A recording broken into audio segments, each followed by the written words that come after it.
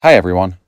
You probably don't recognize my voice, but my name's Christopher, and Peter, who ran the We Were Raised by Wolves podcast that you're listening to right now, was a dear friend of mine.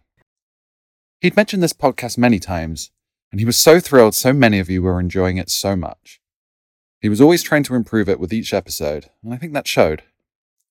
Unfortunately, he was never able to post the final episode, which I know was a huge disappointment to him and all of you out there. So, over the holidays, I took it upon myself to piece together and update the audio for that final episode. So those of you who have been waiting, too long I'm sure, can finally get closure on season 1 of what was a very unique and fantastic television show. So, without further ado, I present to you episode 10 of the We Were Raised by Wolves podcast. Enjoy.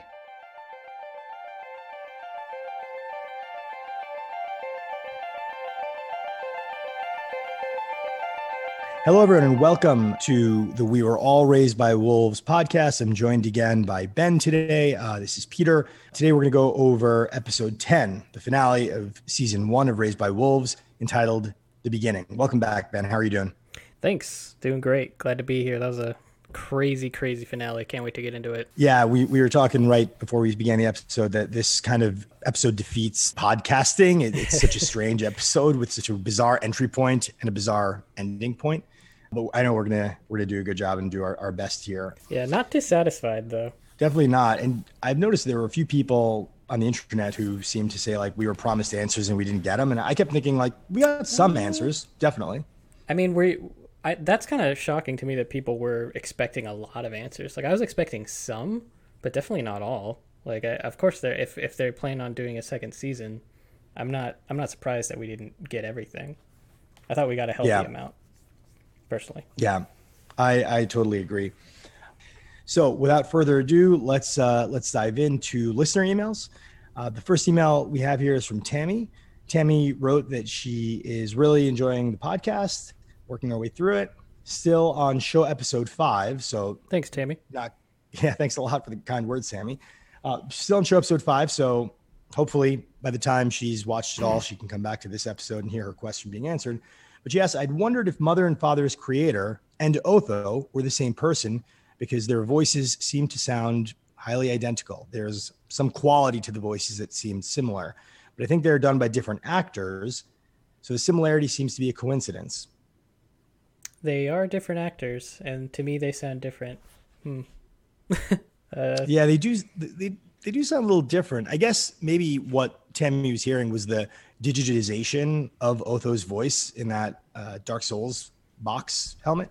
Sure, yeah. Potentially. But I think by the time Tammy gets to the end of the season, she's going to have way more questions than she has now at season 5. The sweet summer child has a long way to go. The next question we have is from Daniel. Daniel asks, is it possible that androids can evolve in this world if humans can devolve? I think that's a really good question. What do you think, Ben? Yeah, I think absolutely. I think androids can definitely evolve, and I think that's kind of where they're going because there's been a lot of hints throughout the series that could happen. And just watching it, I mentioned this in my video, but just watching it, I think both Mother and Father specifically have a lot of human traits or a lot of traits that kind of go beyond their programming. So yeah, I wouldn't be surprised at all if there was some evolution with the androids. Yeah, I agree with that. I think the devolving storyline that was teased in this episode, there's probably more to it. Yeah, but I totally agree that I think that's safe on the Android side.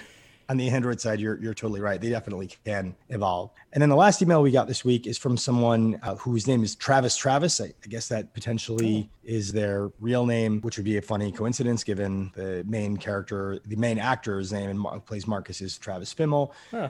Anyway, Travis asks, is it possible that they are in the tropical area of the planet at the end of the episode? And I think what Travis is referring to is the end of this episode 10 finale. My assumption was yes, that I thought that was where they had landed. How about you, Ben? Yeah, that was my assumption as well. We just got like a real quick glance at it.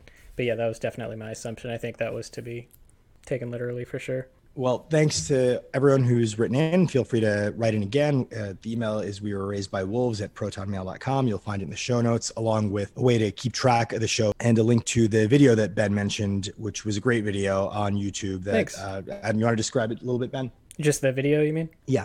Yeah, sure. It was, I didn't want to go, like, with this one at least, I didn't want to go super deep into so many details and so much lore of the show. That's what the podcast is for. But I just wanted to do like a quick kind of overall grasp of the show, and it was kind of non-spoilery. Like I get into very light spoilers, but I wanted to make a video for people who were thinking about watching it, and kind of highlighting the little aspects that make it a good sci-fi. And it was a very well done video, and I can't recommend the video on Ben's YouTube channel enough. So Check that out. Again, the link will be in the show notes. So let's dive into the finale of season 1 of Raised by Wolves, entitled The Beginning. And as is tradition, at least tradition as of the last episode of the podcast, I'd like to start this episode with 4 elements from this episode out of context. The first of these is domestic squabbles. The second is serpent-armed hunter, which I thought was pretty clever. Yeah. The third is reverse pregnancy. And the fourth is Adam and Eve in the garden. The fourth one to me, and since because we had Travis's email earlier mentioning the end of the episode, the fourth one to me is particularly resonant because here we are, we're getting major Adam and Eve, Garden of Eden vibes. We have mother who is deceived by a serpent and unleashed some evil into the world. It did really, I felt, we'd mentioned Adam and Eve in some previous episodes of the podcast, but I really felt it acutely at the end of this one.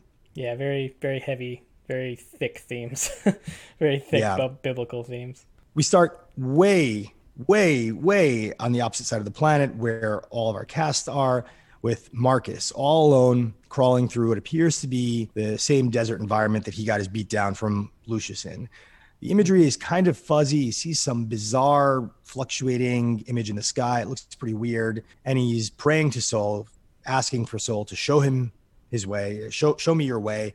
I am your one true king. And you get that sense again that someone is bargaining with a higher power for something. And lo and behold, the lander speeds across and he thanks Sol. He says, "Thank you, I'm saved. Your king is coming." And I thought to myself, for so many of these episodes, we've seen kind of we have rational explanations for things that happen that people have interpreted as some form of divine intervention. And this is yet another instance of that. It seems to be one of the recurring storylines, I think, in the show, that a lot of the stuff that we see, like when Marcus saw the church burning, he assumed that was Sol. When he saw the lander fly over, he assumed it was Sol.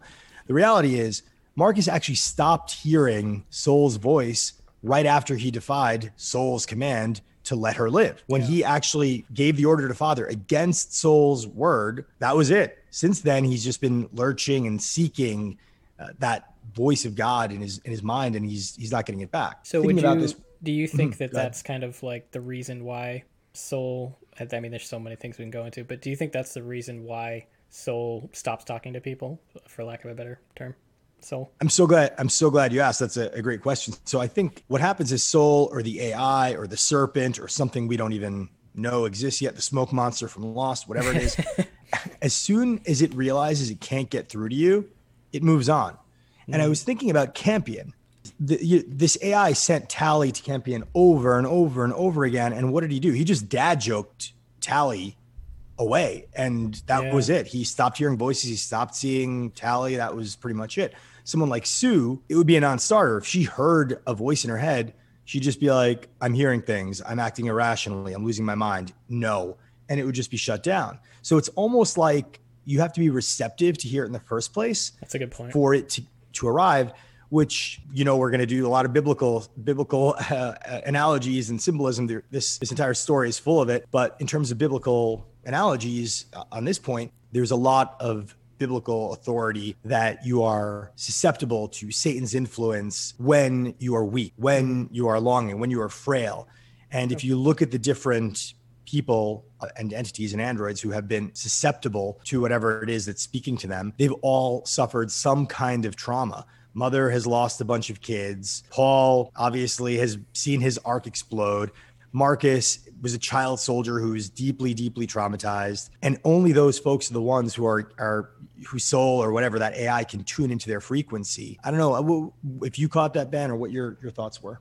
I didn't catch that. That's a good point. Paul also now probably more susceptible if we're going with that logic, because he now knows the truth about his parents. So that's more of a reason to maybe, be susceptible to soul or to be more obedient. We don't really get a last shot with Paul. I don't know what happened to him, because after he took a shot at was it Sue? Yeah, after he took a shot at her, we don't see him in the ending shot of those characters. Remember, it pulls up to Campion, and it looks like the director's kind of grooming him to be a leader. They're all looking at him, and it's like, oh, it's time for me to take up the mantle. At least that was the feeling that I got from that. But you don't see Paul there at all. I'm like, did he just run away? Did I miss something? Yeah, it's not clear. And maybe to your point, if Paul is more susceptible now than ever to Saul or whatever's influence, we'll call it Saul just for the sake of because we don't know simplicity. Yeah. Or it'll be like Saul / AI / alien / weird. Yeah. If Paul is more susceptible to Saul's influence now than he ever has been, it's possible that he's gone and he might be just painting himself in. I mean, he told him the truth. So he could look at that as, well, this person, whoever he may be, maybe he was doubting his faith for a while, but then was like, oh, he told me the truth about my parents, so I can trust him now. I don't know. That's taking a leap, but we'll see. Yeah, we'll definitely see, and we'll get to Paul's actions a little bit later as well. So back on Kepler-22b with Marcus, it seems like he's totally gone. His face is looking very vascular, I must say. Yeah. And he just kind of is stumbling through the desert. We cut to Mother and the crew in the lander. Mother is humming, and Father quickly confirms what everyone feels, which is, please stop humming.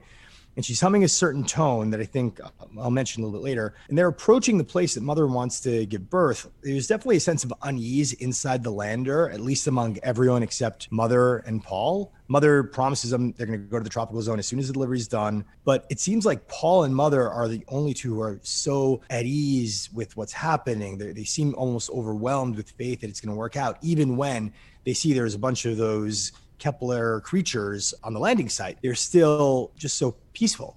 So the beasts are scared away by the lander, and Father decides to land near a pit, and he says to keep them from freezing, which I thought was kind of a throwaway line, but a little bit interesting because it hadn't been made clear, at least I hadn't noticed that the pits generate or emit some kind of heat.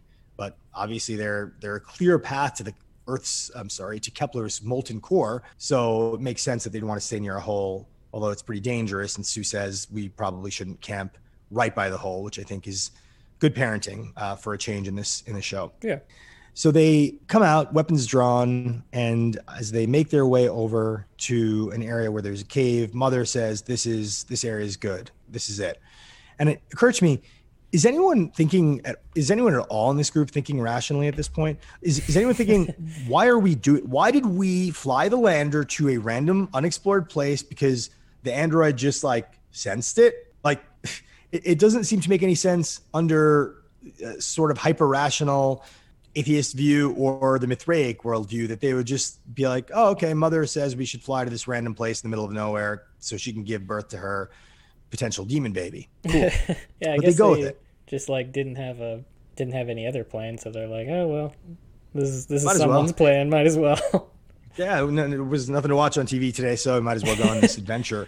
Yeah. So they get to the cave, and we get this scene where Campion is definitely trying to bond with his mother, impressing her with his sling skills, and she basically tells him not now. She's got to recharge. Campion asks if the baby's going to fly, and of course all of us who've seen the episode are thinking dude, if you only knew. And it is a little bit of foreshadowing, because when we hear him ask that question, we're thinking about, will the baby fly like you, like a necromancer? But in reality, it obviously flies very differently. Creepy. Sue and Mother have a little bit of a quick exchange where Mother is inquiring about why Campion seems off, and Sue explains humans get jealous sometimes and it can cloud their better judgment. Here I began thinking to myself, Mother has been in some ways jealous from the beginning. We saw her jealousy, I think, most clearly in the conversation with Tempest, where she seemed jealous of humans being able to create life and her only being able to take it. And I think this is a clue, what Sue says. Humans get jealous sometimes and it can cloud their better judgment. It's clear that Mother's judgment has been clouded majorly. And I think jealousy of Tempest and jealousy of humans and jealousy of even her own creator kind of tie into that clouded judgment. That's a great catch. I didn't even think about that. I think you're absolutely right. If you think about that. It was a little bit, because I think if the writer of this program, Aaron Guzikowski, he wrote the script for the movie Prisoners, which is a I love that movie. It's such a good movie. I really recommend it. Yeah. But almost every word of dialogue in the movie is basically like serves a purpose. Like there's no wasted. He's a very lean writer. If you go by Prisoners, I'm not familiar with too much of his other stuff. I don't think anything achieved as high prominence. But if you kind of are familiar with that and familiar with that sort of writing style, I don't think there's much that's being said here that doesn't serve a purpose. So that jealousy line, it seemed like there might be something to it. Sue sticks Mother with a needle that apparently can detect android amniotic fluid. She notices that her temperature has gone way up, and she's really, really shocked by the cellular growth of the baby, which is off the charts, and says, you're gonna have one badass baby. Again, here's a moment where I thought to myself, okay, you have this needle and you have this thing. None of you guys have like an ultrasound gun or a sonar type X-ray vision so you could take a peek at what's growing inside her. All this technology, but obviously it's all good. That might be a little too convenient. Yeah, it probably would be a little too convenient. The episode would have ended in about a third of the time. Meanwhile, the kids are having a conversation. Hunter I think he's done a good job of redeeming himself given previous episodes. I think he's definitely been replaced by Paul as the most hated villain of the show, but we'll get to that later. But Hunter is telling them, I think the pregnancy is ordained by Sol and the baby has to be divine. He tells a story about the hot pentagonal butthole thing sparing his arm. And then Holly busts out the tooth and they both say, see, this is all part of the thing. And Hunter says, we're meant to witness that birth and write the new scriptures, which I thought was really interesting too, because you would imagine if they were back on Earth and someone said that, like, hey, I'm going to write the new scriptures of the Book of Saul, that would be heresy, right? But even in Hunter's mind, it's like all bets are off. Like we are in just terra incognita at this point. Like we have no idea what's happening. So yeah, new scriptures, sure, why not? A little bit later in the conversation, they both acknowledge maybe Saul is working through Mother. Now, at this moment, I began thinking to myself, it's funny that Hunter has gone totally from thinking that Mother and Father are atheist demon machines that just doesn't even treat them as sentient. He ignores them, treats them as like robots. And where did his change of heart come from all of a sudden? Totally. And you know what? They still are atheists, right? Like he knows that they still are atheistic robots to him. But now he's gone 180 degrees and he basically thinks that Mother is holy. Mother is some kind of divine plan. Do you think that's because of the way she's been acting? Like she's been saying things like, oh, we're supposed to go here. I'm supposed to do this. And like you said earlier, she's just been acting very, for lack of a better term, Mithraic or religious or spiritual, that'd be my theory. I think that's a really good thought. And I think maybe Hunter is picking up on that. Maybe he's seeing something that we're not. For all we know, maybe Hunter's hearing voices himself. Not really clear about that either. But I think it's probably some combination of stuff. What he's witnessed, he basically at the Mithraic camp kind of realized that the Mithraic camp that was there and the leader they had wasn't, a real person of the faith. He probably got a bad vibe about that entirely and all kind of worked out. But it's just such an arc to looking at these two, Mother and Father, and just not even acknowledging them, to thinking that Mother is basically tantamount to the Virgin Mary in their religion, like something divine. And Holly even goes along with it too. Holly was probably the most devout, second most devout, probably after Hunter. So again, we have this instance of people rationalizing the events around them to fit their worldview. Yeah. It's just kind of, you make the facts fit the opinion, which is frankly a theme that I think is not just in the show, but in reality right now in a lot of parts of the world and the country. Show is so full of layers.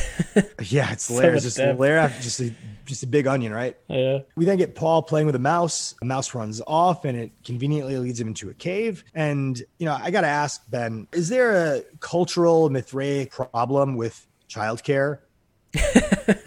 Is there something wrong? Like even on the Ark, they were just like, let's just throw the children in a giant room that snows all the time. Oh my God. And now, earlier, Paul was able to just like walk out of the cave, throw the cards into the fire, walk back in. Now he's just following Mouse like, Sue, get it together. They don't care about child care on the Mithraic. They're just like, Soul will guide you. Stay where I can see you. They don't even say that. They don't even say stay where I can see you. They just throw him in the room. Soul guide you. Peace. Soul guide you. That's well, two things. First, I think my parents and might have been Mithraic just based on how I was raised, because it was very much here's $1, go buy a car, whatever. The second thing is, I think it's also the atheists who are pretty bad at child rearing, because they make their kids into soldiers and basically just use them as fodder in the war. So there's really a deficiency in how we raise kids. But anyway, Paul is able to just wander off and follow Mouse into this extremely terrifying little nook in the rock face and makes his way down. And, this is when it was very clear to me that Soul, whatever is like talking to Marcus, messing with Mother, controlling Tally, all of it's the same thing. It is like it created Tally, not because Tally had any special significance or she's back to life. Tally fell into the hole. This soul entity was able to image it or create a facsimile of it and used it to lure Mother, to lure Father, to taunt Campion. And it did the same with Mouse. So that's not a real mouse. We already know it's some sort of simulation of a mouse.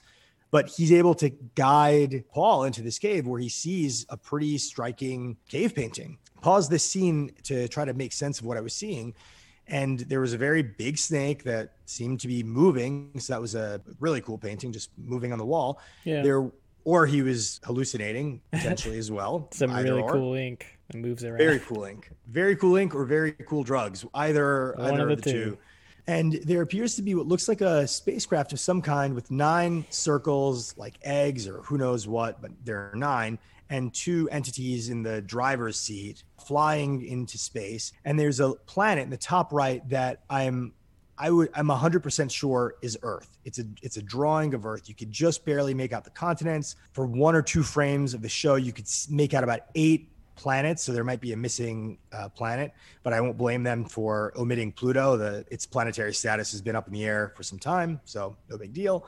But it's not clear if this is totally intentional to depict Earth that way, or maybe it's Kepler that looks that way. But there's something going on that suggests that this has happened before and happening again, kind of a cycle. I actually interpreted that differently. And I understand like where people are going with this, but when I saw it, I didn't buy the whole, like when you first see that, you think, oh, it's a cave painting. It's been here for like, who knows how long. To me, that could have been drawn right after they got there, and maybe that was like the intention or Soul's intention or whoever's intention, or a warning, by the Neanderthal man later, like that. There's so many things that could have been, and I don't necessarily buy that that's been there forever, even though that's kind of the implication, but it's only implied because we're used to cave paintings being something that's before our time. But that could have been drawn yesterday for all we know, And if that's the case, then like it's not that weird. But well, folks, now you know who between Ben and I is the skeptic and who is the idealist. Because I was just like, wow, cave paintings, they must have been painted 1 million years ago. There's an eternal cycle here. And Ben's like, yeah, I mean, it could have been that Keplerian guy who just some extra time, like yesterday. So a very good point. Paul hears voices, closes his eyes, and you could tell that he's tuned in. He's really like tuning into whatever Soul is telling him. We get a really sweet moment between Campion and Father. I think pretty much every moment with Father, other than his moments with Mother, are incredibly sweet moments. Both of them have become warriors. They recognize that in each other, and I think that is massive foreshadowing. Massive. I think there might be a lot more to Father than we might know, and I'll explain why a little bit later. But I think Father is going to last to the end of the series, which is my prerequisite for continuing to watch the show. I hope so. But there's going to be a lot of fighting in the future. I think depending on how ambitious the story gets, it could even mean that Father and Campion may be warriors against each other.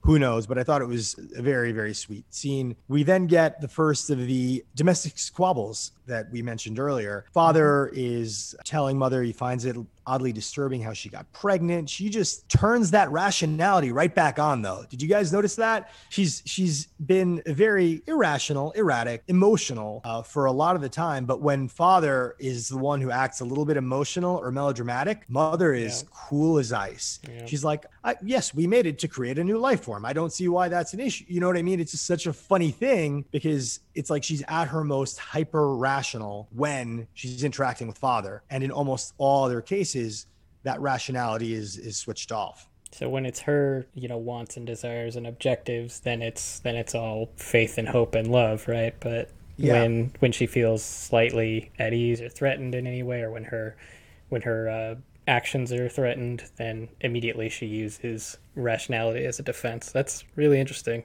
Very 100%. Telling. Very telling.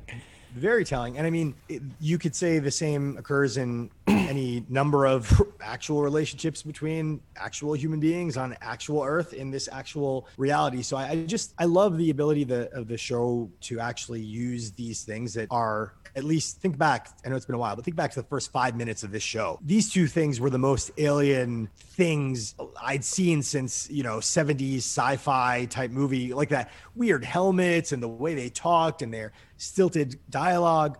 But these two very alien and foreign entities have become fantastic prisms through which to see not just how like humanity emerges, but how humans interact and the dynamics they use to defend themselves and they argue. So I thought that was really fascinating. Yeah, same. But yeah, mother is pretty cold at this point. She basically says, yes, well, here's what I did.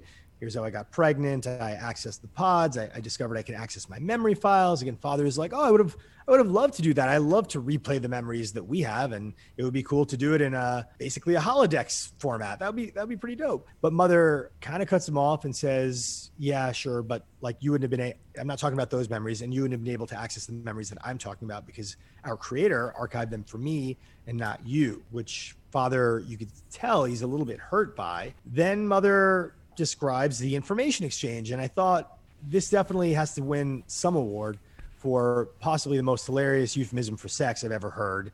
When mother says, information was downloaded into my drive. All right. Oh, it was downloaded, all right. Yeah, exactly. But father is clearly a little bit disturbed by this, and mother, again, being extremely rational, just says, I haven't even shared the most upsetting part yet. And I mean, you're like, oh, like you just saw how much harm you caused, and you're like, but wait, there's more. And she shares the more with father and says the real mission wasn't Campion and the rest of the Gen 1s. And I love how they talk about those kids like iPods or whatever, like is just kind of hilarious. It wasn't Campion and the rest of the Gen 1s.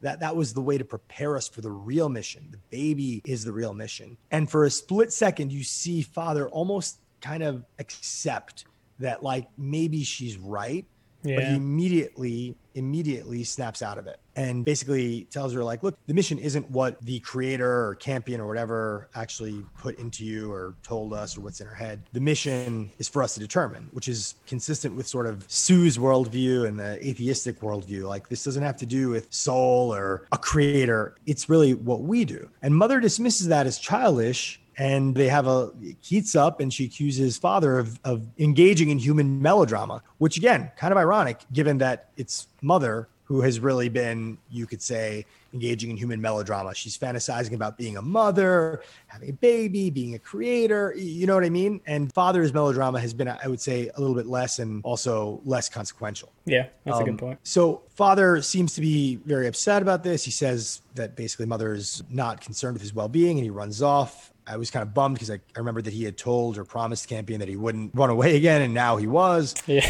he literally, like the last scene, like, said that he wasn't going to go anywhere. Or he was like, don't ever do that again. Don't ever leave again. Immediately leaves. Yeah. But I guess broken promises run in a lot of families. Yeah. Campion chases him down, and he tries to tell him to stay, and he tells Campion, look, I've reached a point of intolerance with mother, and walks off. We flash back to Marcus in the wilderness. This did have a little bit of, and probably I'm reaching here, but a little bit of the John the Baptist type vibe, just sort of a person all alone, subsisting in the desert somehow, seeing visions, calling for divine guidance. And he's continuing to walk around. It's dark one moment, it's like light. In another scene, it's day. He's in the desert. He's in front of rocks. It's not clear what's real and what's in his mind. And he comes upon what appears to be Hunter from behind, but Hunter's arm appears to be some sort of serpent. Yeah, that was weird. Very weird. Marcus says he needs to find his kingdom. He demands that Hunter answer him. And he asks him, like, you want to die? So obviously some part of Marcus is still intact. And Hunter, the vision of Hunter, tells Marcus that Soul never actually saved Hunter. It's only Marcus who's his one true son. And the serpent arm that is attached to Hunter bites Hunter right on the shoulder, which reminded me actually of the fact that when OG Campion was hooking up with Mother at the very end, when Mother was being tortured in the real world, or, attacked in the real world, OG Campion bit her in the shoulder really hard. It's like a serpent strike. So you Definitely didn't catch that. Yeah, you have the OG Campion in the simulation biting Mother in the shoulder like a snake. And then you have the serpent arm of Hunter biting Hunter in the shoulder like a snake, which it was. So, just kind of an interesting parallel. And I think this show is really tends to reveal more and more of its layers on reviewing, and who knows what else we probably missed. Marcus makes his way to one of those big serpent skulls. So he gets closer, and obviously there's some more foreshadowing here, and he hears a hiss sound. We then cut to Campion and Paul gives Campion the mouse. He wants him to take care of him. He says he's working on a surprise for Mother. The mouse seems pretty docile, pretty normal to me.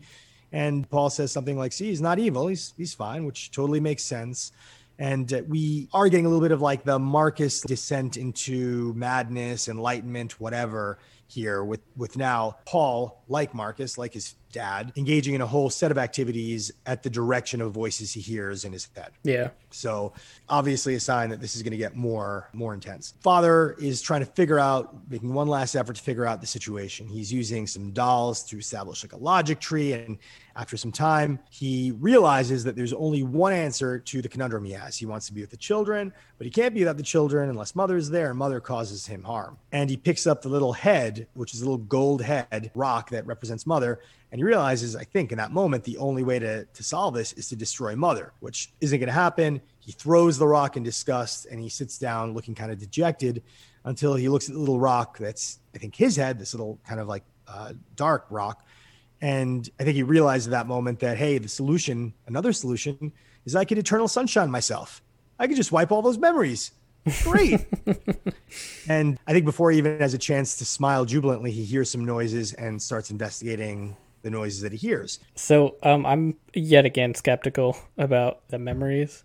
So earlier you said that mother was talking to Father and said that the OG Campion memories were for her and they were given only to her, right? Right. Mm-hmm. So I'm very skeptical of that, because that, for her to be the only one that remembers that, like her whole programming and her whole every decision she's made is because of that, and then being deceived from that, it makes me think that it's possible. I'm not saying this is a definite by any stretch, but I think it's possible that maybe some of her memories were fabricated. Like, I wonder if we ever got like a Father backstory, if the two memories would coincide and if they would be consistent, or if there'd be inconsistencies within both stories. Did you ever see True Detective? Mm-hmm. Yeah. So there's a season 1. Yeah. There's a great True Detective is an amazing series, but like each season is its own kind of story. You don't really need to, like, if you want to jump in season 2, like that's its own kind of mini series, follows the same theme. Like if you want to jump into season 2 sucks, don't do that. But season 3 is really good if you haven't seen that. And it's like each season like has its own kind of theme, but like it's completely different characters, completely different story. But there's a scene in season 1 where they kind of have like a different structure in terms of timeline. So like you'll see one timeline and then another timeline and see how they coincide. But eventually it gets to the point in season 1 where, I think it's in the middle, where the story that they're telling, like they tell a story and then you see it through like a flashback. Mm-hmm. But there comes to a point where they start to tell a story and it doesn't line up with the flashback. So you start to realize that, oh, they're lying, and so it makes me wonder. I kind of just thought of that because it makes me wonder. I wonder if like they're going to pull that kind of thing where you see Father's backstory and it's not at all what we saw, or maybe there's some kind of fabricated like memory.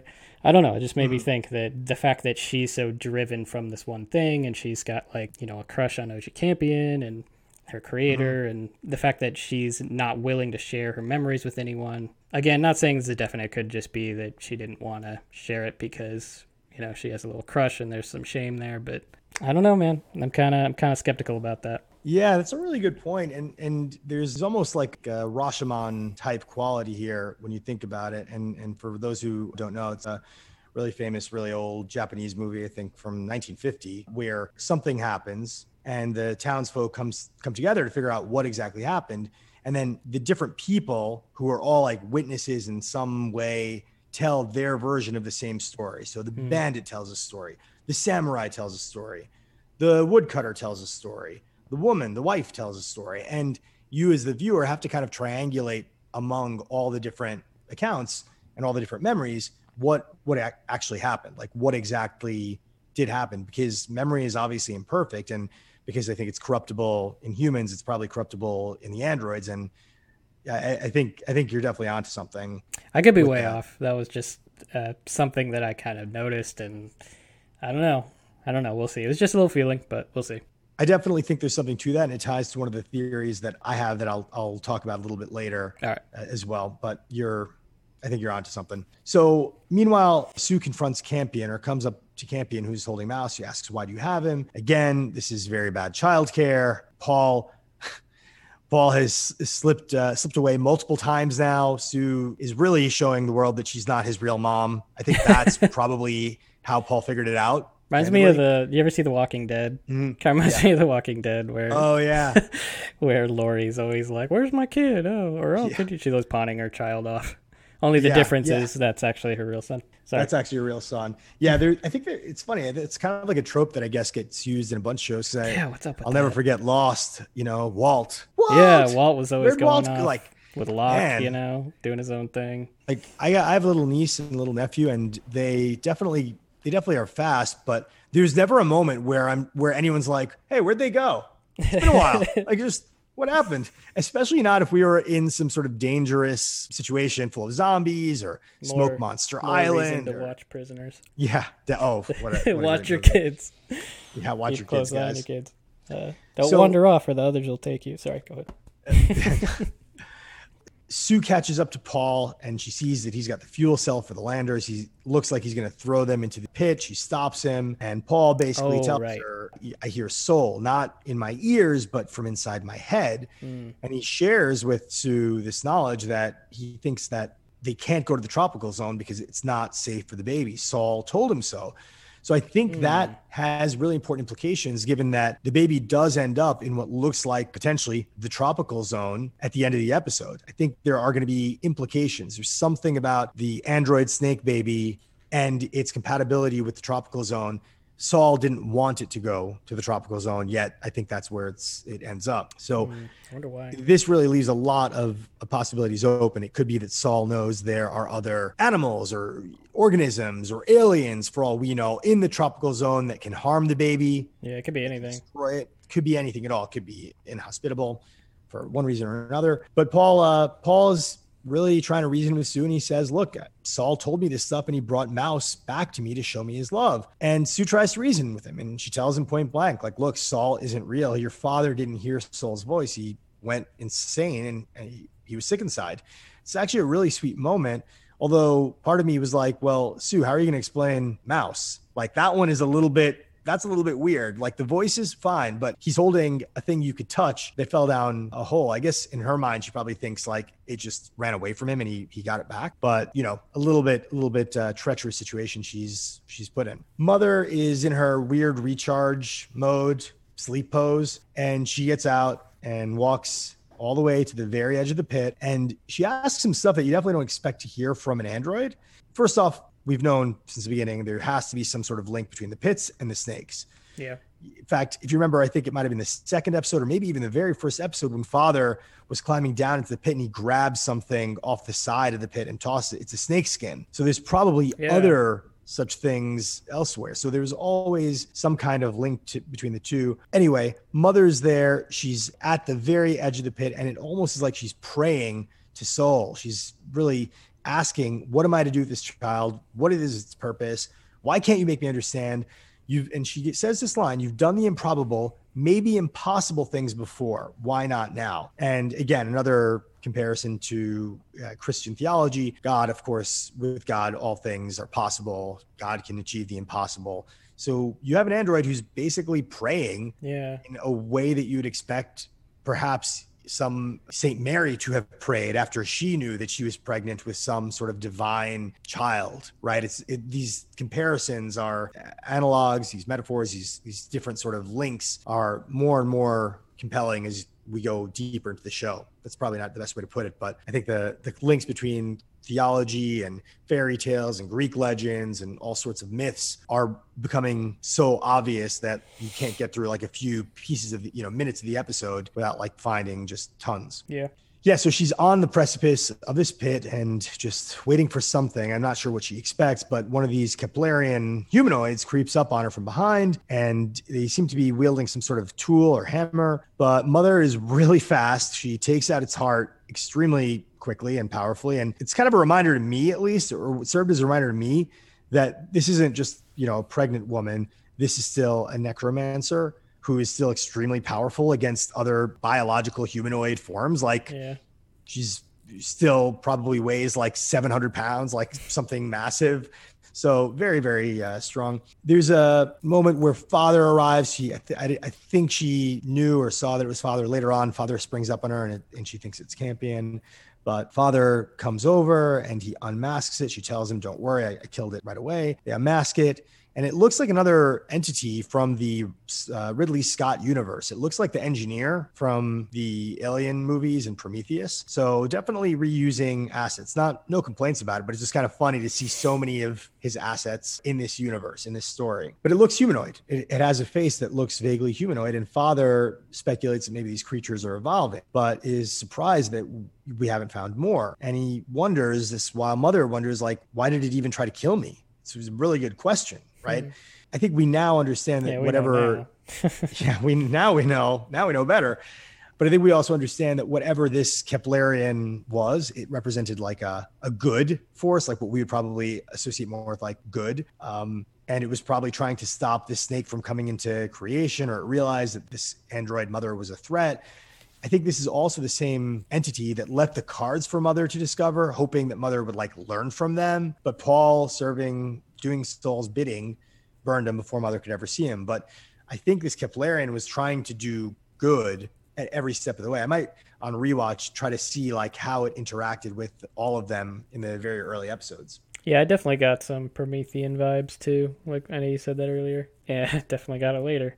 But honestly, that was the first thing I thought when he took the mask off and we finally saw what was behind it. I was like, for a second, I thought, oh, maybe that's supposed to be what that is, like the thing from Prometheus where like it came to Earth and like started everything. I hope that's not what it is.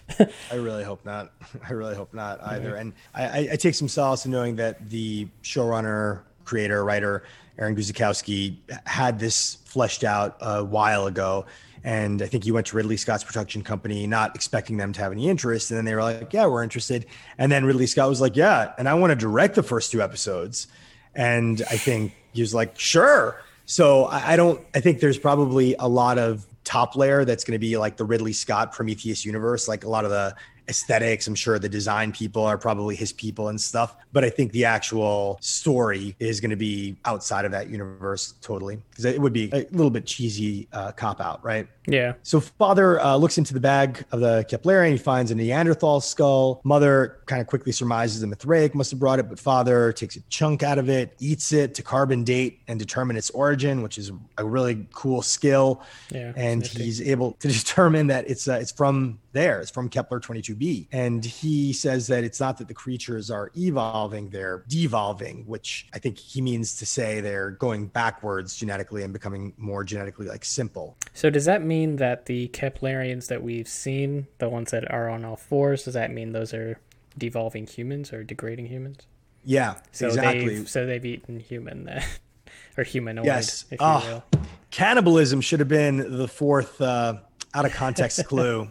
Darn it. Because I thought of that and I'm like, that's not that big of a deal, which is funny that we're saying that, but it's because like they've digressed so far from human, but plus we don't even know if they ever were per se human, but it's still something I'd think about.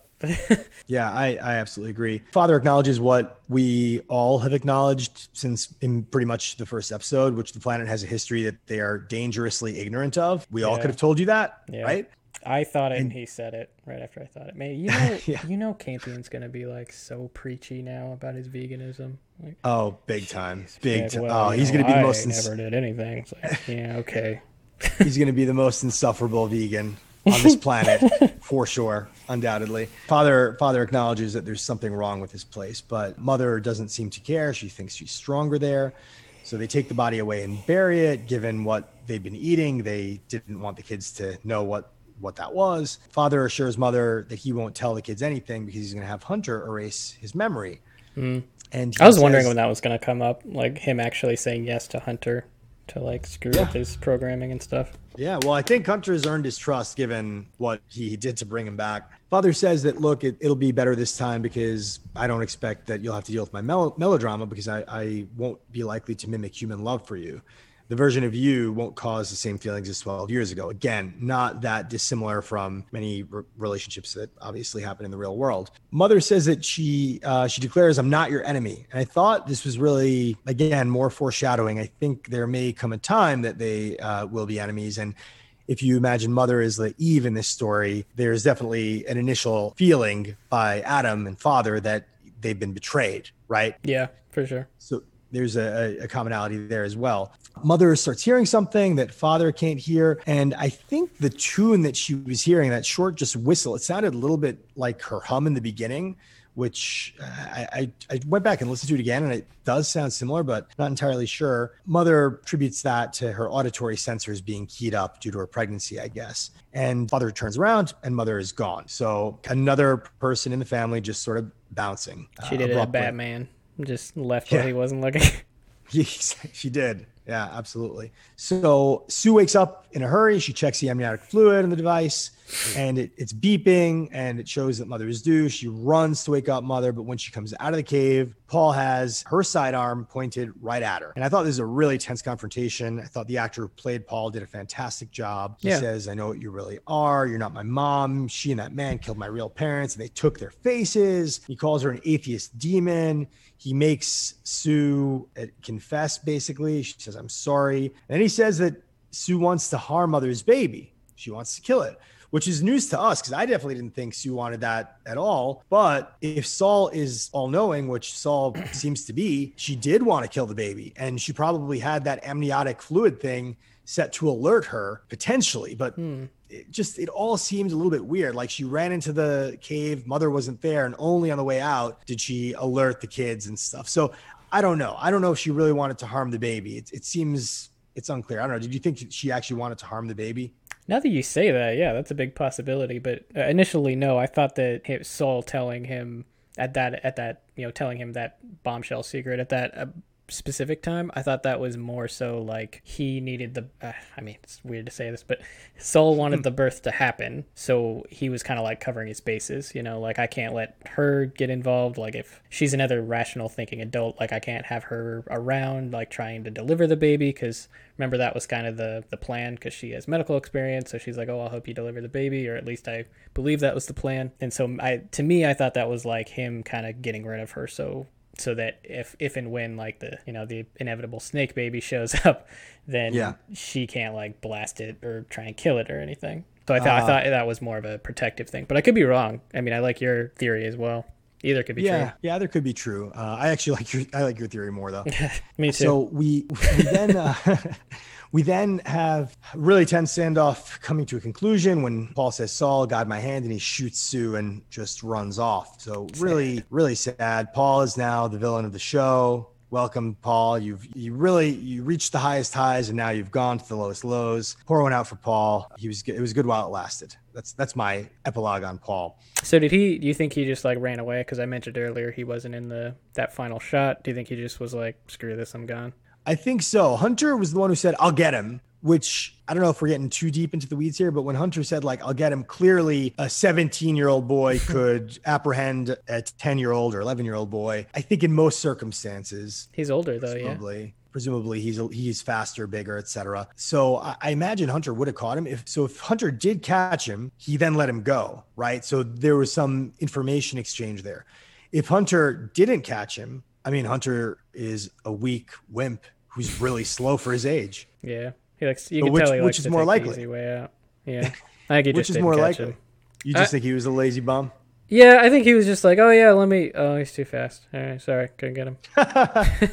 That's what I thought. I think he got away. Yeah, I think you're probably right, but it's still fun to imagine that there was some Paul Hunter conspiracy where he's like, look, Saul told me this. He also told me that you've got a small mole on your left, knee area, to prove like that Saul had been communicating with him. Just funny. And I know you stole candy when you were 6 years old. Yeah, exactly. And you still think about it. Yeah, exactly. We get to the climactic scene. I think one of the climactic scenes of this episode. Mother is drawn by this whistling to this cave where this bizarre structure is. It looks like the structure she saw in her vision. The writer, Aaron Guzikowski, said that this structure is a birthing prison. So just wrap your mind around that. Think back that vision. It's this weird sort of dodecahedron with some kind of creature inside it and spewing what looks like android blood. So keep that in your mind. Mother gets on all fours into her feral smelling posture. She's smelling everything, assessing it. Yeah, and exactly. She's a wolf. And she's caught a scent that you could tell is very familiar to her. She finds the helmet of that creature that she saw in a vision, and she blows the dust off the helmet, and you see this weird scene of vapors coming out and going into the pit. And she removes the helmet, and she reveals what is undoubtedly a necromancer skull that has completely rotted away.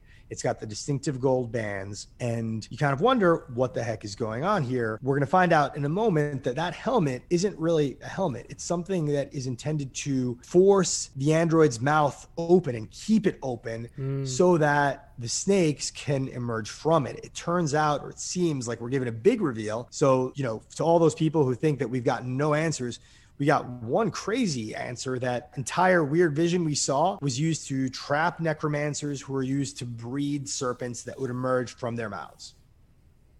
That's crazy. I mean, how did that necromancer get there? We don't know. That kind of feeds into more of my thinking that maybe these, maybe that one had the same or similar kind of fabricated memory, I don't know. It's possible. Makes me think that. There's definitely some fabricated memory, infected memory stuff going on. I think there's also the idea, the maybe more far-flung idea of everything being a cycle, like just an eternally recursive cycle, like going around and around. Yeah. I also think it's possible that Kepler 22b was where humanity originated for reasons that don't really matter. They developed an artificial intelligence. It became evil, and there was a massive conflict between the artificial intelligence and the humans. The humans were able to get the hell out of there by basically going to Earth, and they allowed the artificial intelligence to slowly die, and it's just been trapped on this planet forever, and trying to kind of send signals or influence Earth in a way to bring humans back so it could finally escape its prison and roam the cosmos.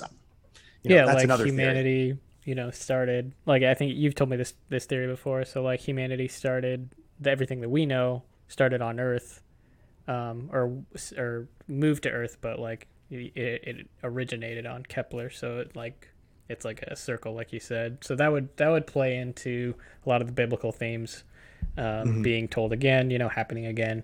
And that would also play to what I was skeptical about earlier, the cave paintings. Maybe those were there around that time. Thinking twice about that now, aren't you, Ben? Thinking twice, yeah. You never know. It might not have been the Keplerian after all. It might have been a while ago. Might have been that Neanderthal skull for all we know. Yeah. Just saying. That's a really good theory. I like it. So we get the very climactic scene of the episode. I don't know about you, Ben, but I definitely was getting aliens chest bust. Oh, yeah. I was definitely getting aliens chest buster vibes in the scene. I actually thought Mother was a goner for sure. I thought this was going to be the end of this awesome character. Really? I didn't think that. Oh, I thought it was just going to rip her in half. Rip right out of her stomach. I immediately thought of the I forget the actress's name, but I immediately thought of the scene in the alien abortion scene in Prometheus. Oh God. Best scene in the whole movie. Oh my God. Because I was and so to me, because I kept thinking about that scene, to me, like I didn't see Mother dying, especially being an android. Yeah, you thought rationally within the Ridley Scott universe. Right. I saw the snake and it all went out the window. Yeah, right. I gotta commend the visual effects here. They looked, and the special effects were out of this world. And Amanda Collins, another great performance. Someone give her an award or something. She is all in on this, right? Like you could tell she's all in on every second of this performance. Yeah, she's real good. She screams, "Where's my baby? You said so," and then she's in these weird convulsions. But again, I thought to myself, who is she screaming at? Who is she asking? Like that's something you ask God, right? And here is an android. It's just not rational as we understand rationality. And she's just totally convulsing. And as she's sitting there, craned backward with her mouth facing the sky, this lamprey, snake-like, slithery creature emerges from her mouth and just flies through the sky effortlessly with this like digital flutter. It is such a surreal scene. I mean, it's just like, it's so creepy. It's so surreal. The elements don't make sense as you're watching it. It's like looking at one of these paintings that just gives you a strange sense of dread. And the snake just shimmers back towards her and latches onto her and begins sucking that delicious android milk blood. Mother is clearly in pain, but she still tries to kind of like pet the baby. I don't know if you noticed that. She's like sort of coddle it a little, yeah. Coddle it. Kind of like in the beginning. I got kind of a flashback from the very first episode when she takes the very tiny newborn and like puts it to her chest and like sings to it. Yeah. Like to me, I thought that was kind of reminiscent of that, but I don't know. Yeah, that's right. And how I think when she picks up Campion, right? Because he's of the first six, the baby that they thought was dead, although later he of the first six would be the only one of the babies to live. But yeah, it is. That's a great catch. It definitely is a callback to that first episode. I was really glad for a second that she wasn't human when this happened, because if everything you just said happened to a human, I think there would be a lot of emotional and mental damage. Yes. But and obviously she's hurt by it, but like it's a little different because she's a rational android, and I felt a little bit of relief, like, oh, thank God she's not completely traumatized. She could still keep somewhat of a level head. Well, look, if any of our listeners out there have ever given birth to a lamprey snake baby, please let us know. We'd love to have you on as a guest. Absolutely. To sort of talk through the emotional issues and compare them to what we clearly see Mother going through. I think that'd be a really compelling kind of interview. Yeah, we're only here to help, Yeah, exactly. One thing I read about the show in an interview that Aaron Guzikowski gave, the writer, he said that the snake that she gave birth to is wise, which was a very interesting way to describe it. Who said that? He also, the showrunner, Aaron Guzikowski. Oh, okay, cool. And he said that he thought that this one in particular may take on some of Mother's attributes. So it's going to have some abilities that perhaps its ancestors did not have. So that's a pretty tantalizing and terrifying clue, because Mother has got a whole lot of attributes, including basically just in terms of the matter that is inside her. It is configurable to be extremely weaponized and impervious. Yeah. So that might make things a little bit tough on this planet later, depending on this snake's agenda. Well, I mean, the second we saw it huge, I thought, it's going to be tough for everybody. How do you defeat a flying snake that's gigantic? Yeah, totally. So Mother is horrified as we are at the baby that she gave birth to. And I think the rational part of her brain kicks in and she realizes she has been tricked. It wasn't OG Campion who got her pregnant in that beautiful virtual reality or augmented reality space. And she tells Father, as soon as they're reunited, that something else put this inside me. She also warns Father that this baby, as long as it's suckling, we're safe. But she also notices that it's getting bigger. And she begins to fear that once that baby has drained all of her milk or android blood, it will want blood. And as it happens, there's plenty of blood in the immediate vicinity, plenty of blood with the Mithraic survivors, and probably plenty of blood elsewhere on the planet. So mother and father decide that they have to destroy the creature, and there's no way to just smash it or, beat it up or shoot it. It's clearly too powerful and more resilient than anything else that either of them have seen. It kind of has the attributes of a necromancer in some ways. So they decide to hop into the lander and drive into the center of the planet, where hopefully the core of Kepler-22b will melt the baby and melt them and melt everything, and that'll be that, and it will actually save humanity. And it's interesting in this moment that their core programming, protect humanity at all costs, is what takes over and overrides everything else. It's both rational and it's both their internal prime directive in some ways. I thought the next scene with the ship, the lander rather, being flown down the pit into the core of the planet to be really beautiful. Of course, there's a lot of symbolism there, the sperm going towards the egg, which again doesn't really bode well for their plan to destroy something. If anything, they might be giving it new life, and obviously the end of the episode shows that it is alive. They are all alive, but they do fly into the core, and I think they have a very tender and, again, very human moment, a moment where you can't exactly tell that mother is sorry, per se, but you can tell that she feels sorry and that she feels like there is something special with father. And when you look at father's final memories before he's basically melting and shutting down, it is memories of the times that he had with his family, with the closest thing to his wife, raising the kids. And there is something really beautiful and profound about that as they both approach what they both are certain will be their end. But it isn't their end. They get through the core. It's a very, again, beautiful scene, but they get through the core and they come out of the other end and they're revived, and the snake is revived, and they are in the tropical zone that all the characters have been alluding to throughout this entire pretty tantalizing season.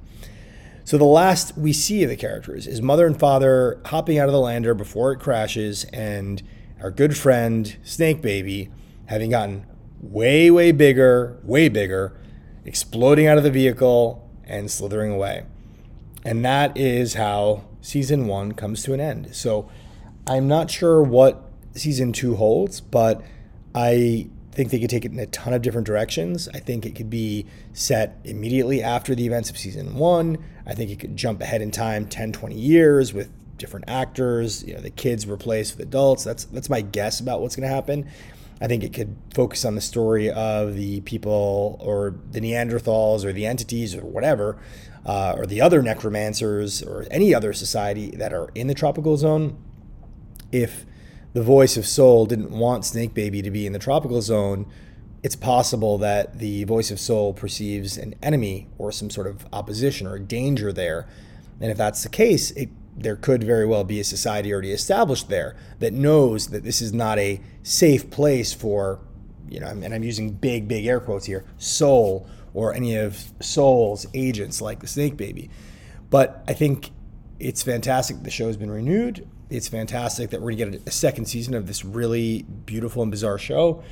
And I'm really looking forward to taking all I've learned doing this podcast through the first season and making the second season of this podcast better and more fun and more interesting. So with that, thank you all who have listened to season 1 of the We Were All Raised by Wolves podcast. I'm sure season 2 of the show and season 2 of this podcast will exceed all expectations.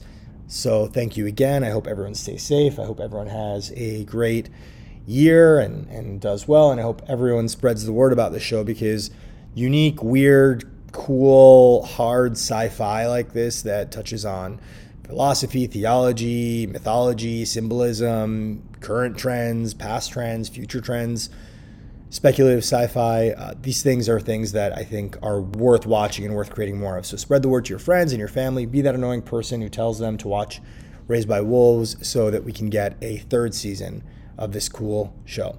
Thanks again for listening, everybody. Again, if you would like to get in touch, send an email to wewererallraisedbywolves@protonmail.com.